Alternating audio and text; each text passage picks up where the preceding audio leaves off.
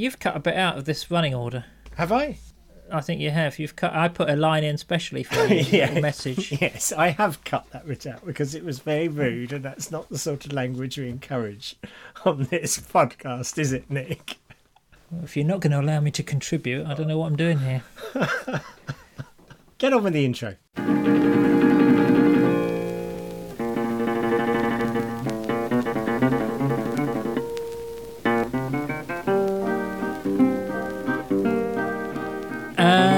Yes, hello.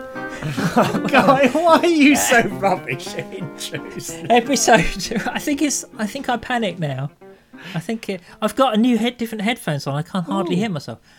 Episode 122. We don't have to shout just because you can't hear yourself. Hold on. Okay, that's better. Episode 122 of the Mid-Faith Crisis podcast. My name is Nick Page. And it's like a whole new world out there. I can hear myself. My name's Nick Page, and I'm joined by Joe Davis. Hello, everyone. Hello, and I'm joined by the most ungrateful man I've ever met, Nick Page. Everybody.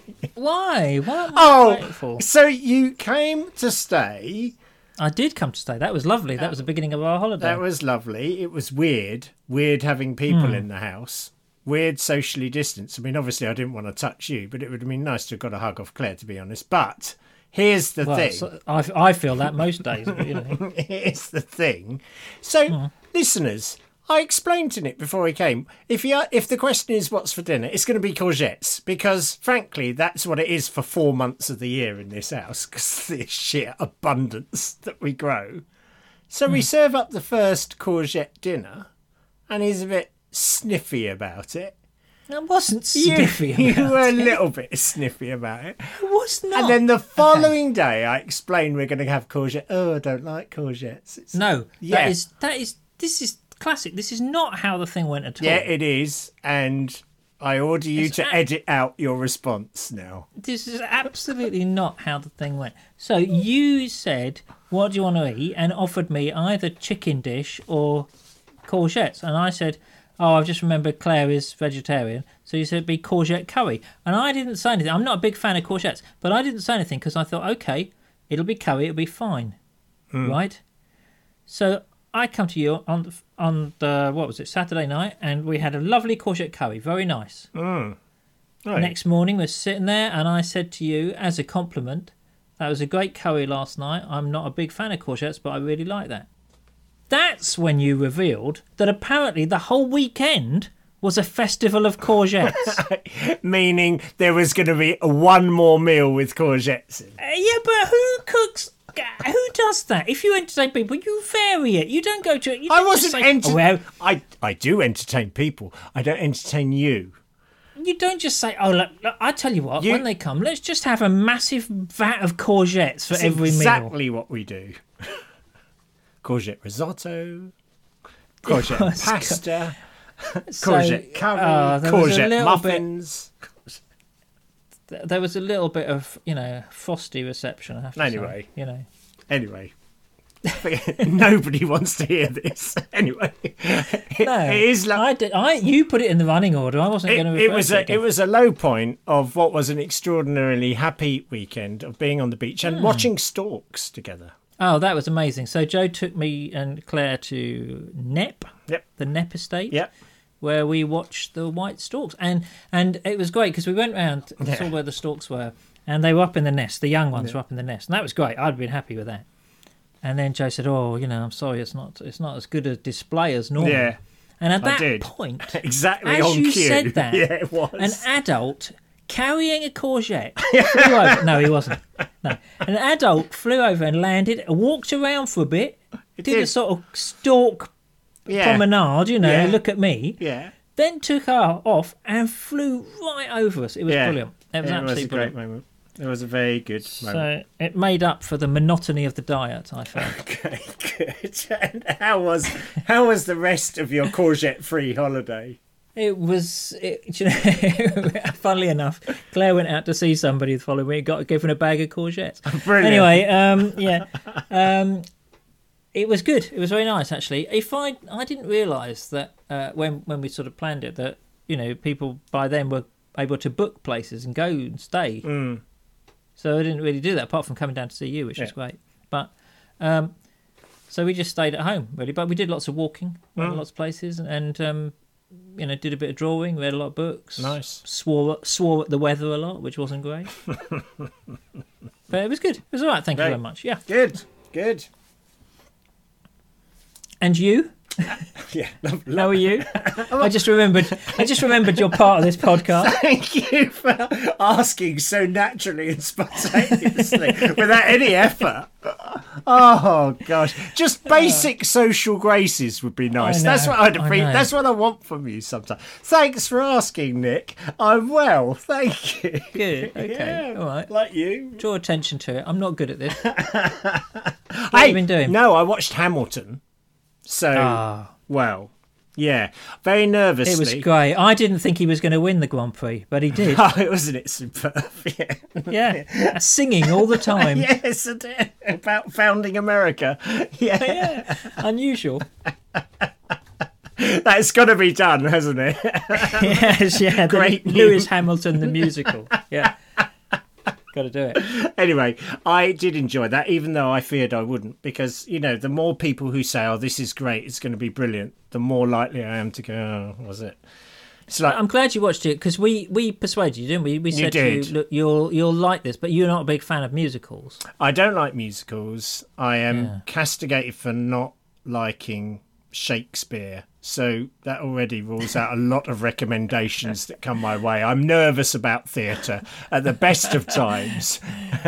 They're all recommendations from me as well. Yeah, exactly. So, but this was absolutely brilliant. Hamilton is amazing. Yeah, yeah, it was. So it's on the Disney Plus or something, isn't it? Disney Channel or something. It's. I saw it. We saw it in London. Yeah. Back when you could go and watch things. It's an astonishing piece of theatre. Really good. And two challenging things. I finished White Supremacy and Me, that book, which I think I've mentioned before, very disturbing. And I watched the BBC documentary Sitting in Limbo. I don't know whether you saw that about the Windrush scandal and just the absolutely horrific way British citizens were treated. I mean, it's just... So, yeah, you come away with that kind of I'm slightly embarrassed to be a middle-aged, middle-class white man because you belong to the group that do so much damage in the world. But it's just navigating your way through that. And I guess for a lot of the time, just recognising the privilege and all the rest of it and what that means. I'm working it through. Trying not to join them. I watched a nice documentary last night, actually. Yep. Mad Max Fury Road. Oh, watched that again. Did you? Very powerful documentary about life after Brexit, I believe. I'm not sure, something like that. Yeah, we got so much to look forward to in the winter, haven't we? Including. Yeah. Do you think Tom Hardy now only takes film roles where he has to mumble like a few lines? Do you think he can't learn anything anymore? Perhaps he has. So long as I can act with my eyes. He barely says anything in the entire film, and when he does, it's not in any discernible Australian accent apart from the opening. It's amazing. Anyway, I enjoyed watching that. I don't know why I wanted to watch it again. Visually, it's amazing. It is. Amazing it's a great film. Anyway, should we get on? Well, shall we crack on with this thing we call the podcast? Well, why not? It's been ropey so far, so let's get some content back in it. Firstly, thank you to the beautiful people who write into the show. And we haven't forgot you, Peter and Steve and Michaela and others, for your lovely emails. It's just I am saving them. We'll get round to them and, they just warrant more discussion than we can do on one show. So thank you, all of you.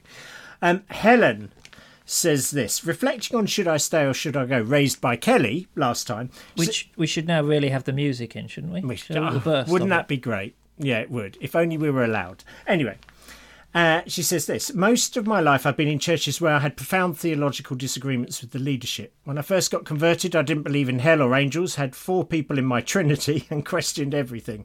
Basically, I worked out what I believed for myself. Over time, my beliefs have become more orthodox, but I'm still a universalist while believing it's only because of Jesus that anyone could be saved. Like your style, Helen, by the way. She says, I moved from a charismatic Baptist church in England to one in Scotland, and it was like going through a time warp to 50 years ago. I found it very difficult and used to visit the charismatic church 10 miles away every now and then to get a charismatic top-up. My husband then got to be a pastor of a church, and he's very difficult to pigeonhole. He's too liberal to be conservative, but not liberal enough to be liberal. He's also very good at giving different points of view and making people think. Unfortunately, after 4 years, the church we were at imploded, and after sticking it out for 18 awful months, which we felt God was calling us to do, he was forced to resign. I got very depressed again, and we started going to a different church. Unfortunately, it specialised in very reformed, you are a sinful worm type theology. I would go feeling bad and leave suicidal. Ultimately, I had to stop going as it was bad for my mental health. My husband is now back in pastorate, and I even listen to his sermons. However, there are things we disagree on, and there are also certain topics that I know are very dangerous for me because of my depression. For example, any sermon about how brilliant heaven is. So in answer to Kelly, I think I would say, try to stick it out unless your mental health is suffering. It's fine to disagree. As for your kids, teach them at home that there are alternative views and they need to think for themselves and decide what they think for themselves. If a sermon is going in a particular direction you find uncomfortable, tune out. Read the Bible instead, or pray, or write a mental shopping list. Count fluff balls under the seats. It's okay to do this. I've done it for many years in different churches because of my depression making me vulnerable. So thank you, Helen, for that. And Kelly, thank you for your original email. Yes, I think that's very good advice. It's pretty much what we came down on, really, in terms of saying, you know, if you can stick it out, do, but if it's damaging you, don't. I like the techniques for, you know, coping with sermons. That's very good. Yes, yeah. Tune out, write a mental shopping list. I find myself doing those. Trouble is in my sermons. That's the trouble. It's a slight problem. But good. Now, point 3 is coffee, butter, bread. Oh, no, hang on a minute. Hang on. Can't be point 3. It doesn't begin with the same letter. Anyway, Jesse says, hi, Joe and Nick. I hope you're both well. Nick got his book finished and enjoyed his holiday. Yeah. I did get the book finished and, well, I say finished. I mean, it's not quite. It's gone. It'll come back to me now with a lot of questions about why have you written this rubbish and, you know, all that kind of stuff. But its first stage is done, so that's good. And I did enjoy my holiday. Thank you very much, Jessie. Thank you. Yes, indeed. She says, I really appreciate the letter from Kelly in the last episode of MFC. I can identify with so much of what she said, particularly the uncertainty about staying or leaving my church and the pain and disappointment of God seemingly disappearing.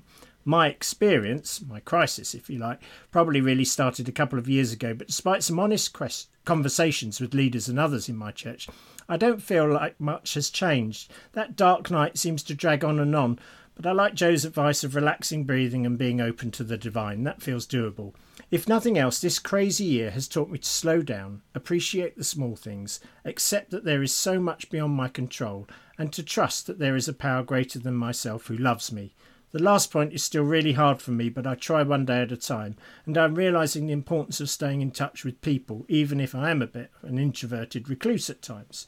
Through these small steps, I am beginning to feel more positive about life. Thank you, Kelly, and thank you both for helping me to realise I'm not alone in this. Warmest wishes. And then she says, P.S. I'm sorry we couldn't meet at Lee Abbey in June, but I look forward to a time when we can meet again. Absolutely. Thank you. Well, and some good news on that. Yes. Which I think we can announce. Yes. Can we not? Please. Dun, dun, dun, dun, dun, dun, dun, dun. Well, we are officially booked in for Lee Abbey next year. It's been confirmed. Bring your own masks. Obs. Who knows what it'll be like. Yes, so we're there, and I can't remember the dates. Well, it was the 6th. No, what was it? The 8th to 12th of June this year. So what's it going to be next year? I'll tell you what. Why don't I look it up? No, because that's boring for the listener. Even though I know you're going to edit this, I want you to leave it in.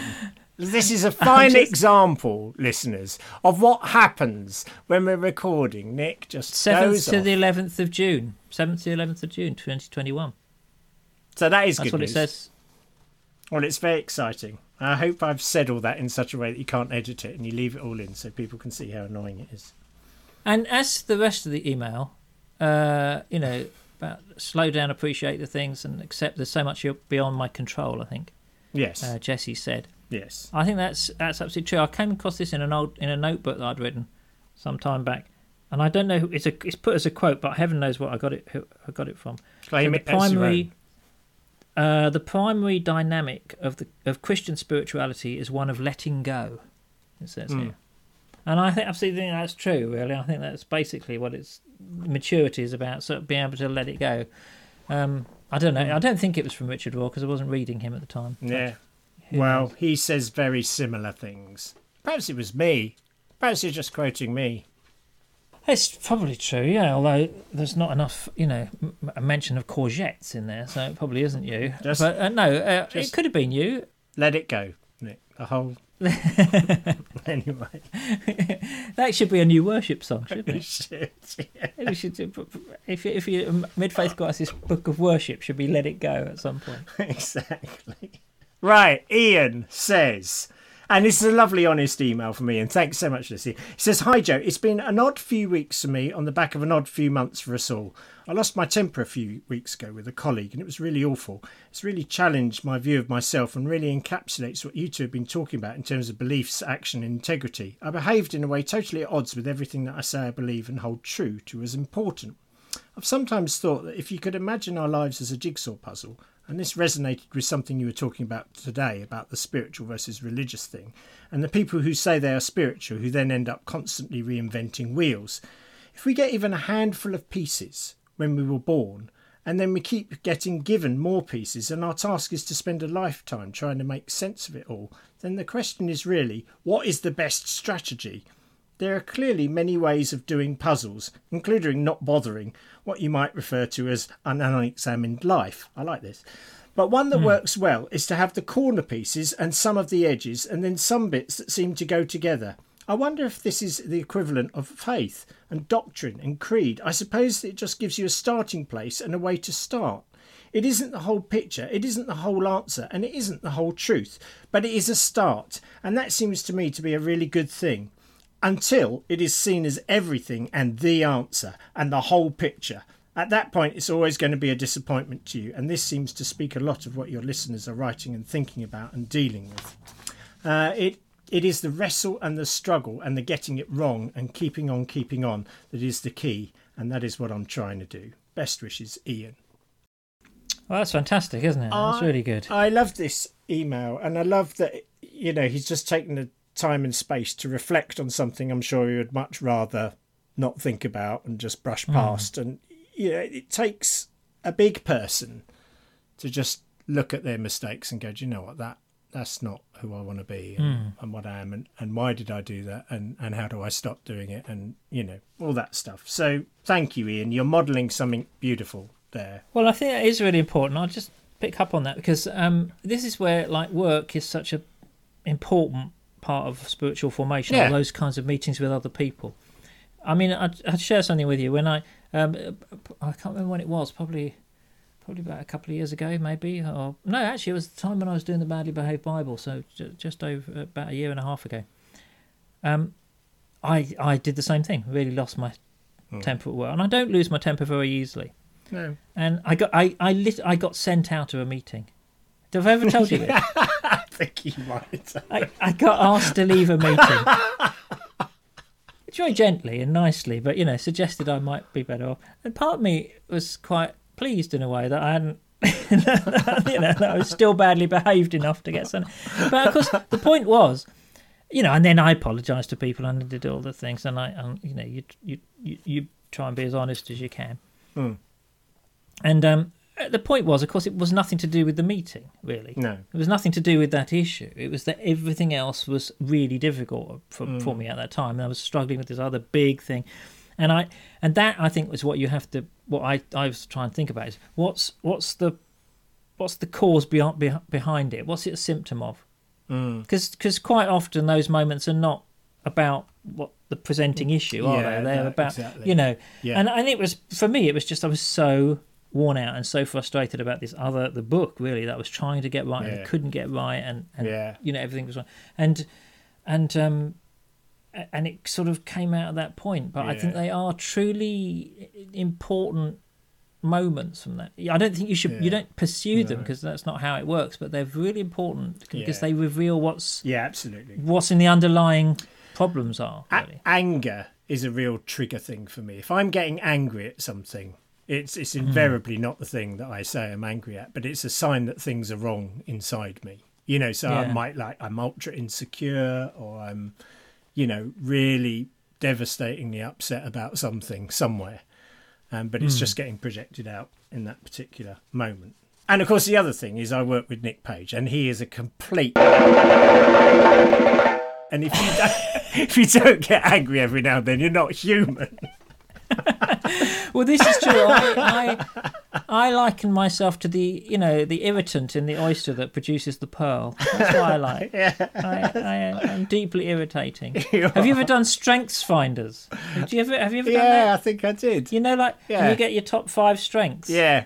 And I like to say irritation is one of my strengths. Basically, I really enable it. It's your sacred gift. I'm I surprised enable other people to grow.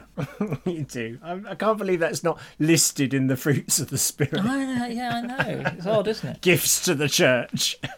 I did like in the other thing that the jigsaw puzzle metaphor. I think it's really great. That you and I think that you could push that further and say we don't even know what the whole picture is really. No. Until you don't. There's no picture on the box. Yeah. You're just trying to. There's hints of it, and you're trying to make it out. I know. I thought that's great. Really, really helpful. It's a nice metaphor, and I think that maybe, sort of, the Muslims have got a little bit of the picture over there, and the Buddhists have got a little bit of the picture over there, and Christianity have this picture over there, and we're trying to relate Christ to all these things, but we're not quite sure how we can do it all. But, one day it will all be clear. Thought for the day. Thank you. Okay, go on then. Okay. And then one from Mark. He says, "Hi, Joe and N." That's giving you your abbreviated name, which is nice. Thank you very much. Yeah. Happy with that. With all that's been going on the last couple of weeks about race and Black Lives Matter, I decided to start listening and reading about this issue. Today I listened to a podcast episode of Emma Watson interviewing Rennie Edo-Lodge, I hope I've said that right, author of Why I'm No Longer Talking to White People About Race. Well worth a listen as an introduction to this topic. They were discussing how in the feminist movement there is a reluctance to talk about race, and they used this quote from Audre Lorde. "The failure of feminists to recognise difference as a crucial strength is a failure to reach beyond the first patriarchal lesson. In our world, divide and conquer must become define and empower." This quote really resonated with me, as I see it in all walks of life. We as humans band together under a common banner, but then assume that this one banner means that there is no nuance, subtlety or specificity in our beliefs. It is totally the case in churches and Christianity too. Churches split and divide, people argue and condemn, when actually I think we need uniting and empowering to make our own decisions and research our own ideas. To debate and feel and reason and experience our own understanding of a divine. Difference should be acknowledged and accepted, applauded and promoted, and the unifying aspect is what we know and are known by the divine. I understand that this quote is about feminism and not Christianity, and that the issues going on at the moment do not compare well, and I certainly don't pretend to be an expert, being a privileged, affluent white male, but I think this quote has real power and parallel in our wider culture. Well, where do you start with that? But I really like that email, Mark. Thank you. Certainly true. Divide and conquer is not helpful. I'm not sure about the history of churches in my opinion. I think they've done an awful lot of dividing, but not much conquering. they just divide and get weaker. They don't actually go anywhere. No. And I mean, I think that's about control, isn't it? About the way that people control other people. Whether that's a patriarchal thing, I don't think I can judge. But I think it's certainly a human thing about how people exercise control by isolating people rather than letting them come together. I do agree. Uniting and empowering is the key thing. The difficulty, of course, is how do you remain united? That is the constant battle. That's what people have been talking about in terms of should I stay or should I go? Yeah. Pause for music. Yeah. Or Yeah, that's exactly. How do we remain as one body? I've always said that there were 2 prayers that Jesus prayed that weren't answered. One is take away this cup, and the other is that I pray that they may be one as you and I are one. Yeah, exactly.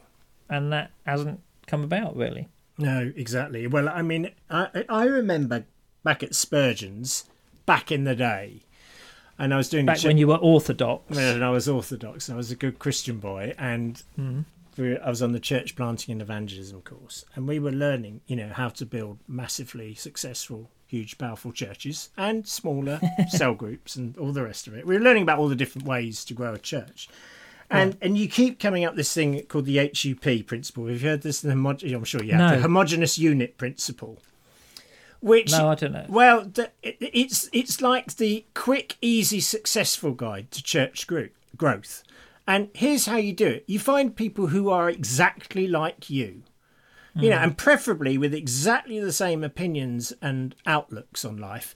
And you target your church for them. And what you do is you grow a church of people who are all exactly the same. And it's massively effective. It's a great way to grow a church. So, if you want to target wealthy, men in their 40s, and, I think probably the HUP principle started on that very demographic.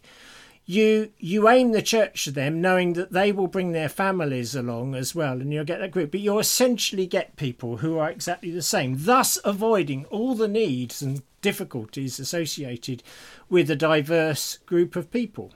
And that's why you have white churches and black churches and all the rest of it, because, it's so much easier to be with people who are like you. But there are those of us who think that the kingdom needs black and white people sitting at the same table, and men and women and straight and gay and young and old and leavers and remainers and just about everybody all around the same meal table, all enjoying a common meal together. But it's a recipe for fireworks.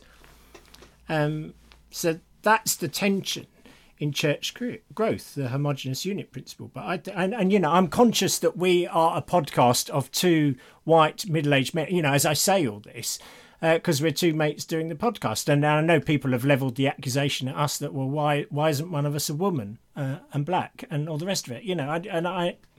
I get that. We started this, and I'm trying to be conscious of the bias that we bring to two people who are of a similar demographic saying something. But it seems to me that the church, if it means anything, and if you believe your doctrines of heaven and afterlife, we're all going to be in this together. So this life must surely be a glorious training ground to learn to get on together. End of sermon. Thank you. I think, there's lots to think about in that. I mean, I'd not heard of the homogeneous unit principle. It's a couple of things I would think of say. Firstly, I think obviously with friendship, which is what this podcast is, that is going to be around the homogeneous unit principle. You are going to be friends with people who share the same interests and who are broad like you. But is the church about friendship or is it about love? Yeah, exactly.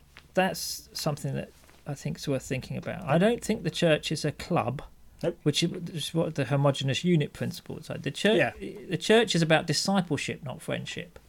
Now, obviously, Jesus called us friends, and there's that injunction in there. But it's not about a group of people with all the same interests, except insofar as the interest is in following Jesus. Yeah. That's what the interest is. Secondly, the homogeneous unit principle, it seems to me, is predicated on the idea that all that it matters with the church is growth, numerically. Yeah. And again, I'm not at all convinced that's true. Yeah. I think obviously you want people to, I want people to discover the good news. And I'll come on to a thought about that later on, but I got people to discover the good news.